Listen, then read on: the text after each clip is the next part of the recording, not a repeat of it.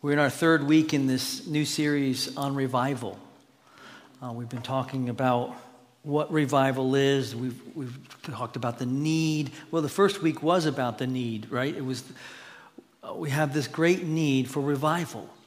We have this great need to prepare our hearts. We have a great need to see the outpouring of the Holy Spirit on God's people, on the church, on all flesh, frankly.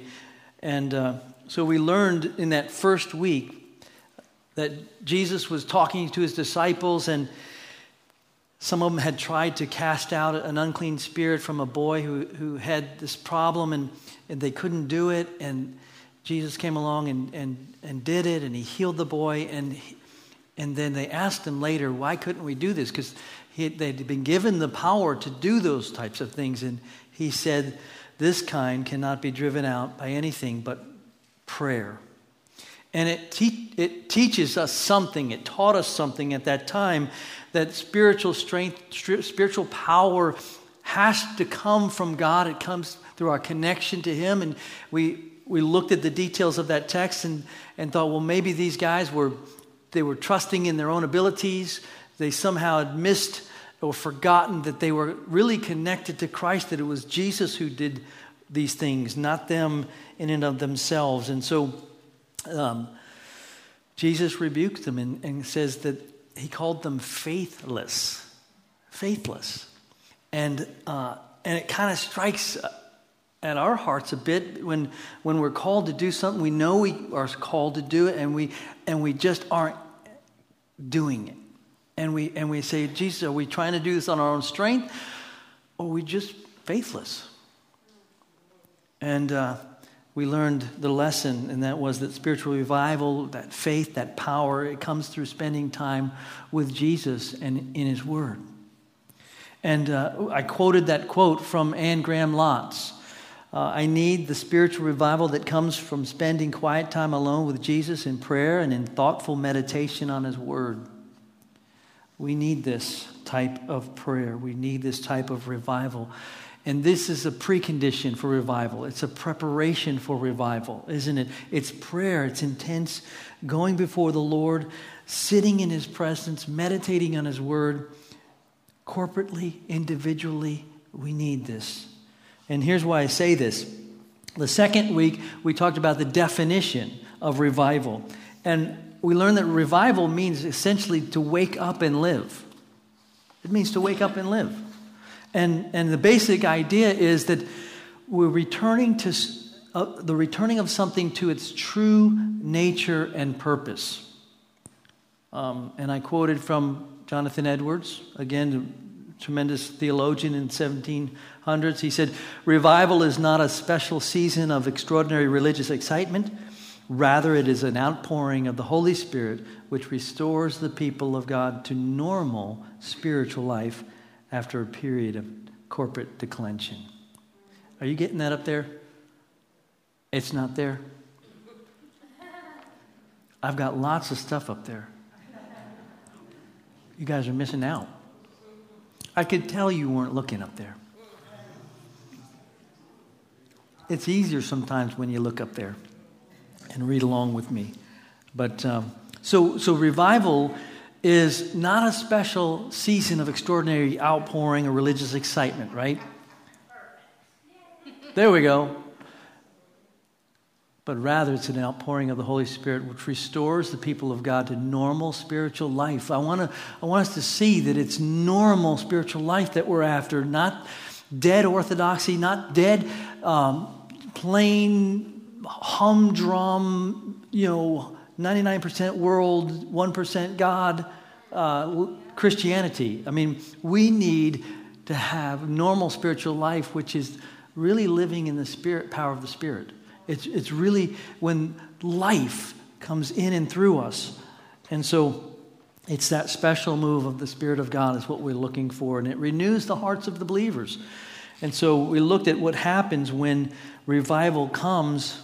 And we looked at that story of Cornelius in his house in Acts chapter 11. And how he had the vision and called on Peter. And Peter came and spoke the good news.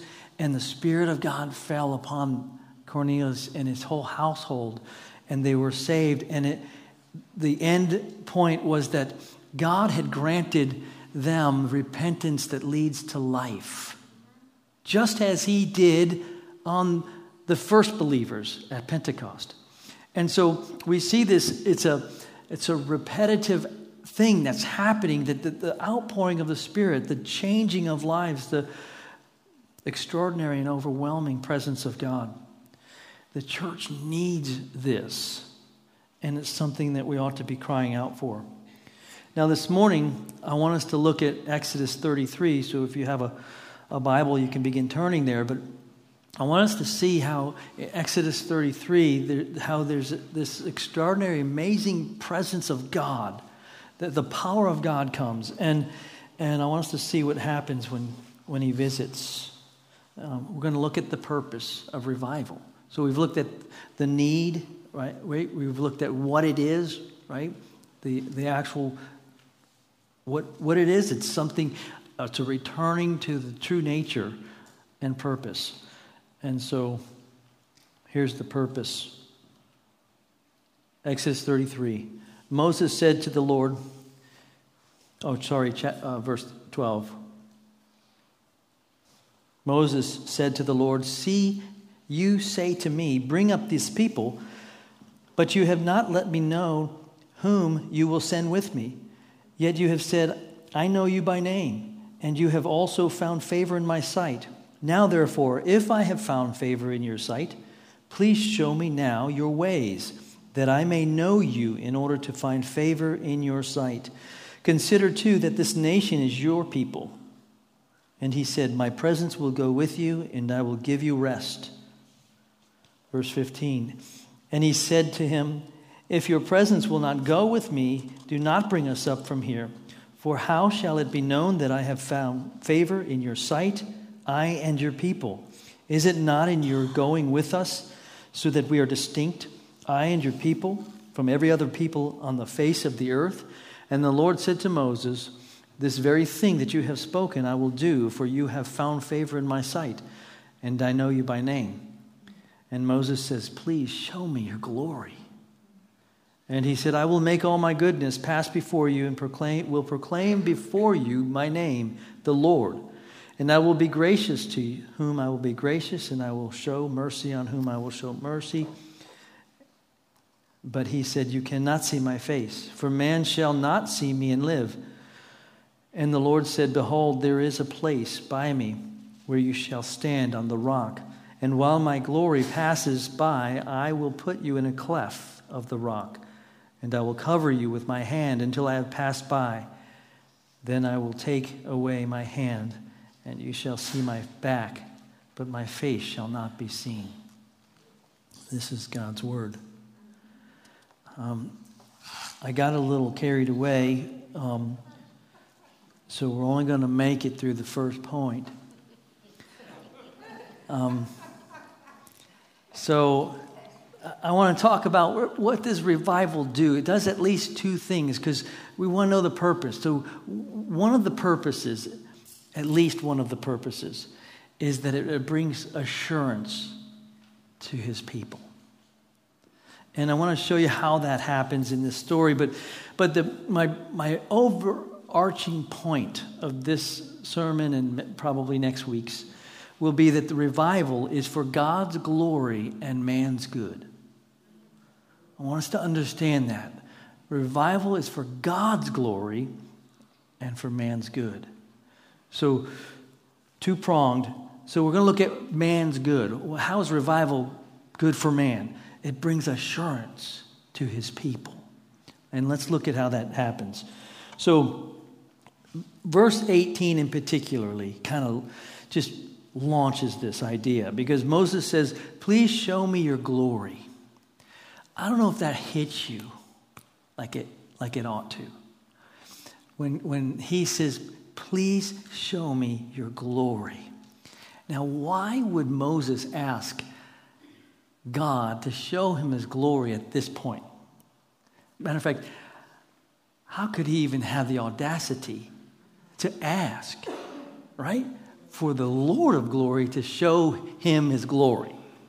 Okay? It's amazing to me. Okay? So let's look at what's going on in the context here.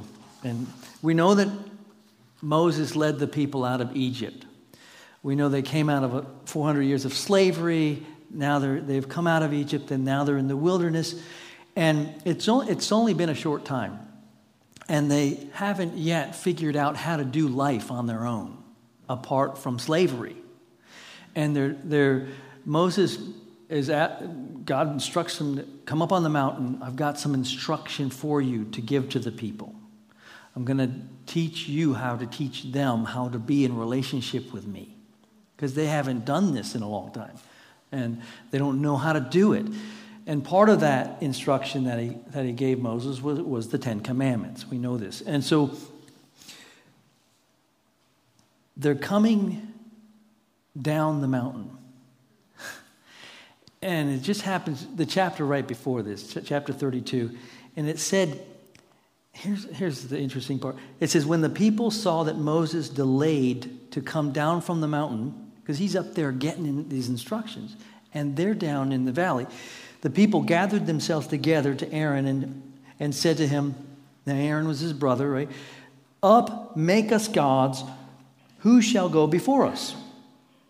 As for this Moses, the man who brought us up out of the land of Egypt, we do not know what has become of him. So they're grumbling, right? They grumble that Moses has been gone a long time. He might be dead, okay? So, Aaron, you're the second in charge. Make us some gods so we can worship. So, just as a total side note, this free of charge, no extra charge. When God's people become impatient, it always causes problems. Always. And here they are, impatient with God, impatient with God's man on the mountain, right? Impatient. They don't want to wait for what is coming to them. And God is preparing it all, and they don't even want to wait for it. And so, you know what happens next? Well, the people make the golden calf, right? And Moses comes down the mountain. He hears them celebrating and worshiping this thing. And God's anger flares up. Like God, you don't want to make God hot. It says he's hot with anger, And he threatens, he says, Moses, I'm going to consume them. Okay, that's what he said. And he's going to consume them. And then he said, I'm going to make you a great nation. So he's going to wipe them all out and make a nation out of Moses. Now, that tells us one thing. God's thinking long term here. Right? He's going to start over with one guy and build a nation. Okay? That's got to be funny to you, doesn't it? I mean, God is that patient, that long-term thinking, that he's like, okay, boom, let's get rid of these guys, and we're going to start with one guy, and we're going to wait like 15 generations till we get a nation, and then, I thought that was hilarious. Anyway, Moses says, please don't consume your people, right? And they... God relents. And he says, I will not, I won't do it, but I won't go up with you. In other words, I won't take you into the promised land personally. I'll send an angel. And so then Moses goes back and says, pleads with God. We want your presence. We've got to have your presence. If we don't have your presence, what marks us as different than anybody else on the face of the earth? What makes us special is your presence, God. So God relents again. And so we come to the point of this morning's sermon, really in verses 17 and 18, because he says, this very thing you have spoken I will do for you you have found favor in my sight, and I know you by name. So he's not going to consume the people, and he's relented and said, I will go with you. So Moses is now going, I got 2 out of 2 requests, right? He's batting 100, okay? 2 out of 2. he hits him with the big one. Right? This is the big one. Please show me your glory. Now,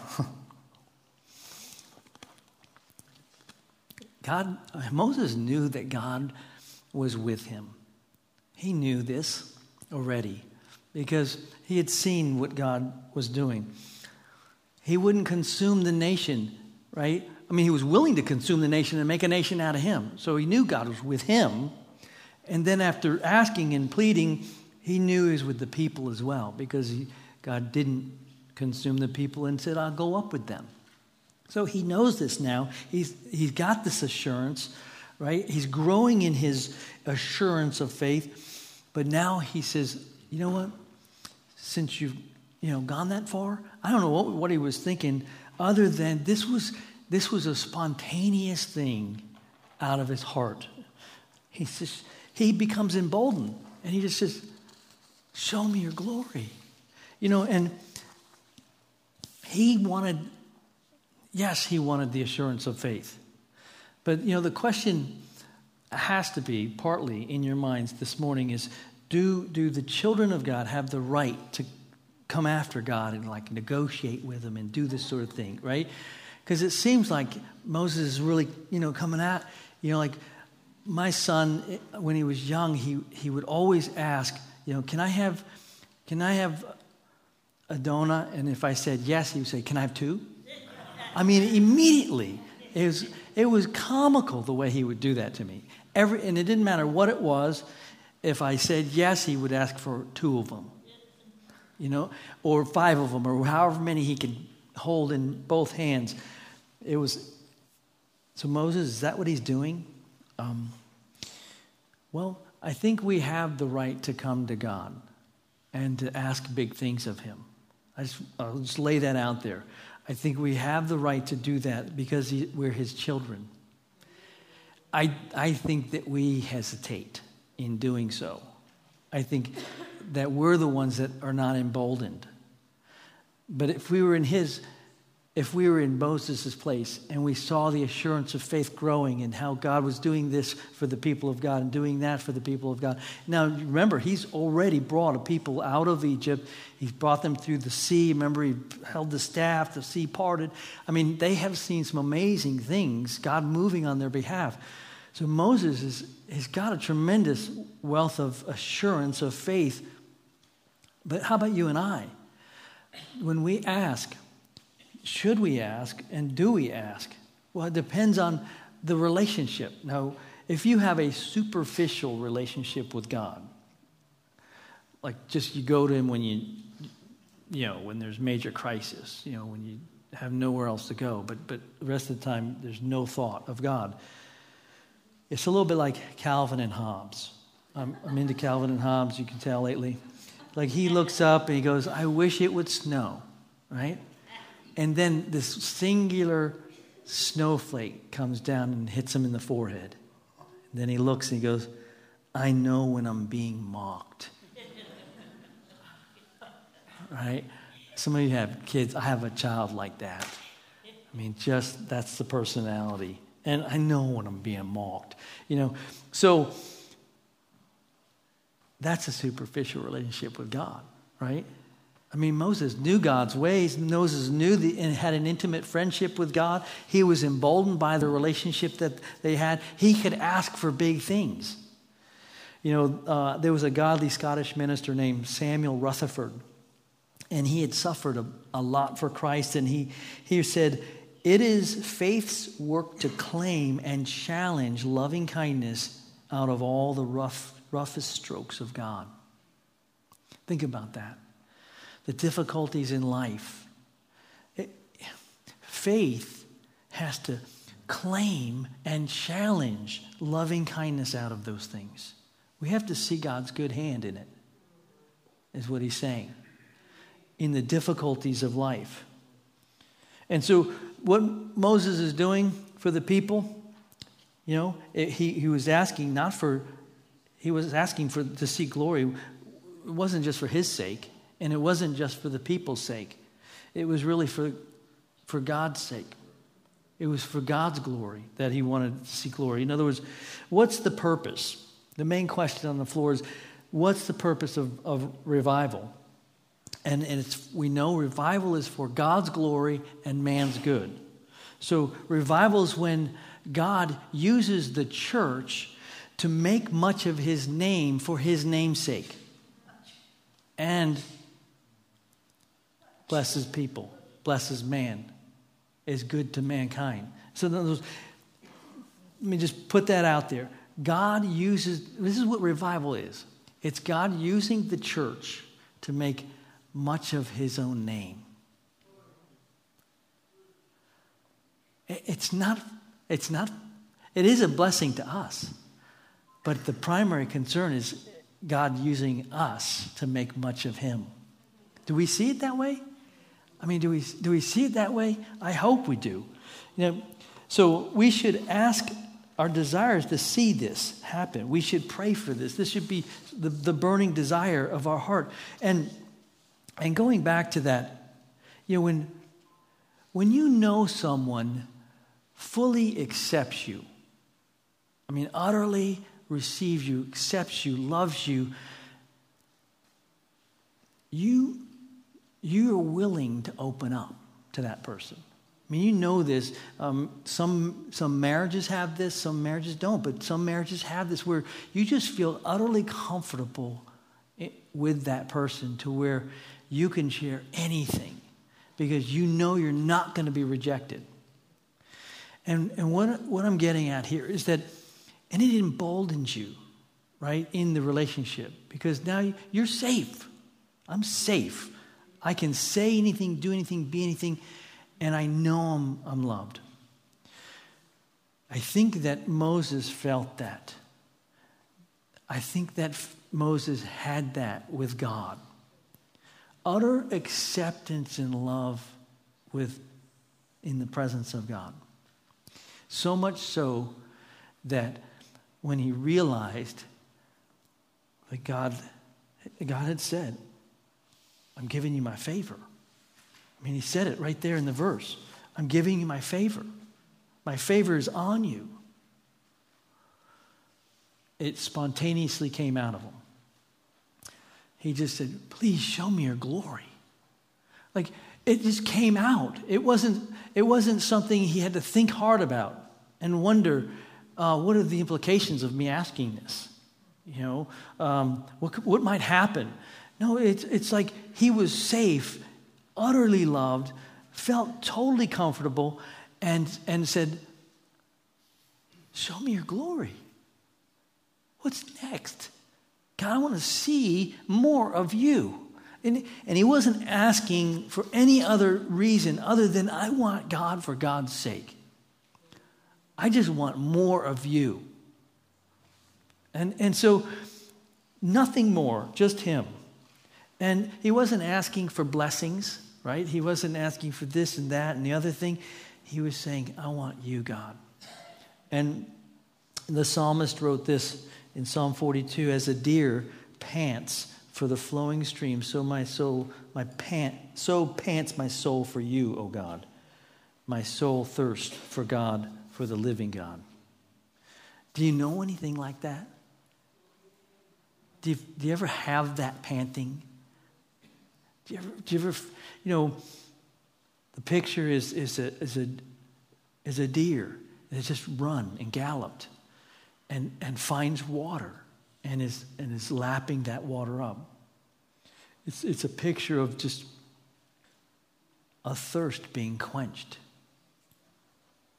So my soul longs for you, God. Is that something that you resonate with? Is that something you've thought of? Is that something that you've longed for? And Jonathan Edwards, again, I'll quote a couple of things from him, but he said, sometimes this is how deep he was. This is how sensitive he was to God and his word and so on. He said, sometimes only mentioning a single word causes my heart to burn within me. Right? He said, or only seeing the name of Christ or the name of some attribute of God, and God has appeared glorious to me. On account of the Trinity, it has made me have exalting thoughts of God, that he subsists in three persons, Father, Son, and Holy Ghost.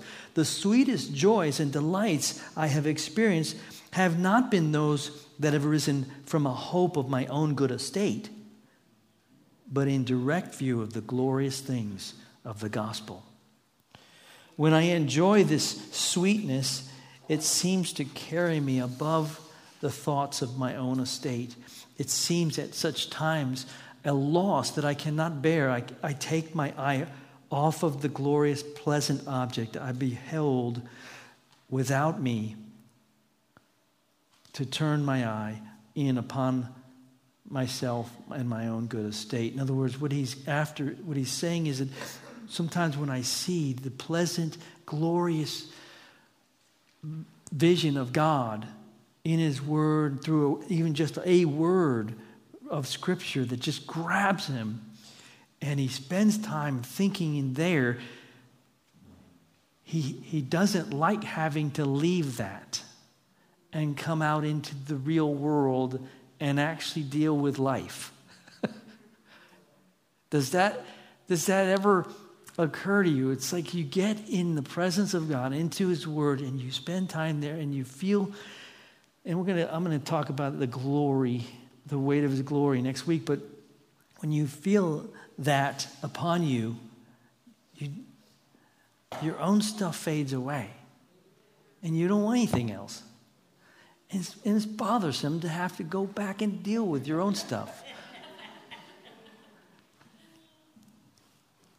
You know, if you don't know anything about what I'm talking about, you need that quote from Anne Graham Lotz: I need the spiritual revival that comes from spending quiet time alone with Jesus in prayer and in thoughtful meditation on his word. Martin Lloyd-Jones said, "This then is the ultimate, the end of the true seeking for revival. The prayer for revival is ultimately a prayer based upon a concern for the manifestation of the glory of God." That's what we're praying for, a manifestation of the glory of God. That's what the prayer of revival is, a manifestation of the glory. We're saying, glorify yourself, Lord, through us. That's what we're saying. You know, revival is for God's glory and man's good. And it's when he uses the church to make much of his own name. Do you feel that? I mean, are you feeling what's being said? In other words, do you know the longing of the heart to see the glory of God? It's a very simple message. Or are you satisfied with the amount of God that you've got? You know, I talk to people on the street, and they're good with God. I don't know if they have even an ounce of God, but they feel as though they're all right with God. They got it worked out. And, you know, I can hear, that's the objection. You know, I'm perfectly satisfied with the amount of God that I have, the experience I have with God. I'm content. You know, but first of all, God's not an object that we would have an amount of, right? He's a person, and he owns us. He owns you. He owns all of us. And the sooner we give ourselves to him, all of us to him, all of ourselves to him, sooner the better off we will be. Man's good. Revival, man's good, right? It means it's for your good. You know, when I look at what Moses is doing here, he's saying, I want more of God. He wasn't satisfied with the level of whatever that relationship was, which he had an amazing relationship with God, okay? He spoke with God face to face. At one point, his face, he had to wear a veil over his face because his face was glowing from being in the presence of God. People couldn't even look on him. That's how close a relationship he had, and yet here he's saying, I want more. I want more. Does that amaze you? I guess, you know, he's a glutton. He wanted more. Do you know this longing? Do you know this feeling of saying, you ask for snow and you get one snowflake, like Calvin, right? We ought to be thankful for that, right? We should be thankful. I mean, that's not mockery. Just be thankful you got one flake, right? I mean, and look around. We got lots of flakes here. I set you up on that. God is going to use the church for his own glory. That's his point. Some of you are just getting that, right? Is there anyone here that has this longing? The longing for assurance, really, that Moses came with, a greater amount of assurance. You, like Moses, want to see God move, and you've seen him move, but you want to see him move again. Well, that's revival, folks. That's what it means. And it's God bringing assurance. Jesus said in Matthew 13, he said that many of the Old Testament saints longed to see what they were seeing in that day. And I'll read the text. It's from 13, verse 16. But blessed are your eyes, for they see, and your ears, for they hear. For truly, I say to you, many prophets and righteous people long to see what you see and did not see it, and hear what you hear and did not hear it. What is he saying? He's saying, I am standing in front of you, and I am the Lord of glory. I am the glory that Moses longed to see. Okay? Because we know this from John 1. He says, and the Word became flesh and dwelt among us, and we have seen his glory. Glory as of the only Son from the Father, full of grace and truth. He embodied the glory of God. We know this. And Jesus prayed. Here's the kicker. He prayed for his disciples in John 17. Father, I desire that they also, whom you have given to me, may be with me where I am, to see my glory that you have given me, because you loved me before the foundation of the world. Jesus always existed. He never didn't exist. He's co-equal with the Father and the Spirit, the second person of the Trinity. And yet his glory was concealed, in part at least, while he was here. But that's what Moses longed to see, was the glory that Christ came and displayed. And so you see the Father's glory, you see Christ. You see Christ, you see the Father's glory. Later in Revelation, when he's talking, John is writing and he's talking about the heavenly city. And he says, and I saw no temple in the city, for its temple is the Lord God, the Almighty, and the Lamb. And the city has no need of sun or moon to shine on it, for the glory of God gives it light, and its lamp is the Lamb. Folks, the glory of God will shine so brightly, and it's shining through the person of Christ in what he accomplished for us at the cross. Do we know this? Do we long for this?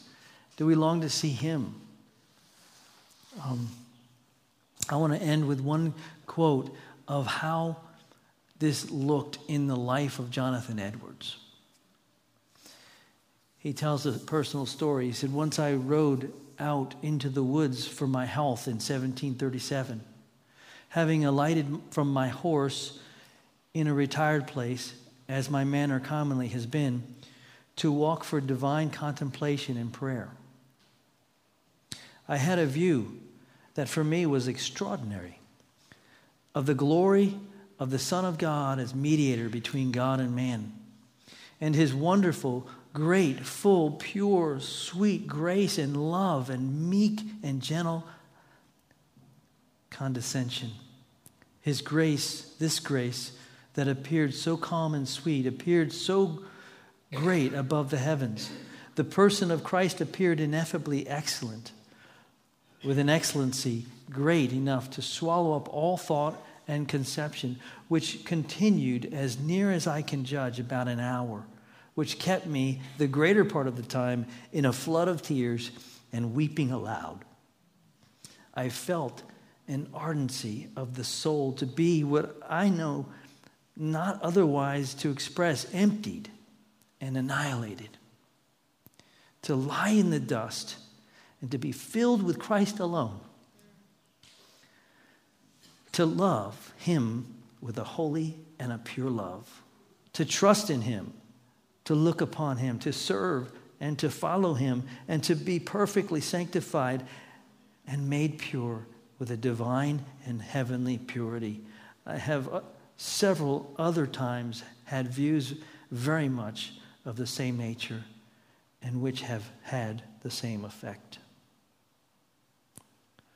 Have you ever had this kind of experience where you just are poured out before the Lord in such a way that you feel like you want to be emptied? He said, emptied and annihilated. Like, just decimate me, Lord, and fill me back up with your love, with your holiness, with your purity. And when you have those experiences and you come away from them, you feel like, now I can serve. Now I want to serve. Now I want to follow him more perfectly. Now I want to love other people like I ought to. This is the kind of experience God has for us. This is not special. Jonathan Edwards was not special in that regard. He was a man. But he sought the Lord. He spent time, quiet time, alone with Jesus in prayer and in thoughtful meditation on his word. In those days, he had to ride out on a horse into the woods and walk through the woods and talk with God. Do we do that? Do we find a place? It doesn't have to be out in the woods, doesn't it? It could be in a closet. It could be anywhere. But do we talk with him? I know people who go out on their boat and claim they do on Sunday mornings. Not sure that's exactly what's going on, but do you have the assurance? And have you had the experience? I pray you have. I don't know what's going on in your life. I don't know what in this world right now it matters most to your heart. I don't know what's on your mind. I don't know your deepest burdens. I don't know what burning desires you have right now. But I know when we come to God and we ask for what we're describing here, this overflowing, extraordinary power of God to come upon us and to change us, to give us the assurance of faith and trust in him, to let the cares of this world go away and to fill us anew with him. If that's what he's offering us. And I pray that we would just receive it. Receive it in Christ today. Let me pray. Our God and Father, we long for this. We long for an outpouring of your Spirit. We long to be touched in a way that makes us new and pure and holy, just annihilates us so that we can rise from the ashes, being lifted by you and being filled anew, strengthened to walk for you. I pray this for your people, Lord. Come, Holy Spirit. In Jesus' name, amen.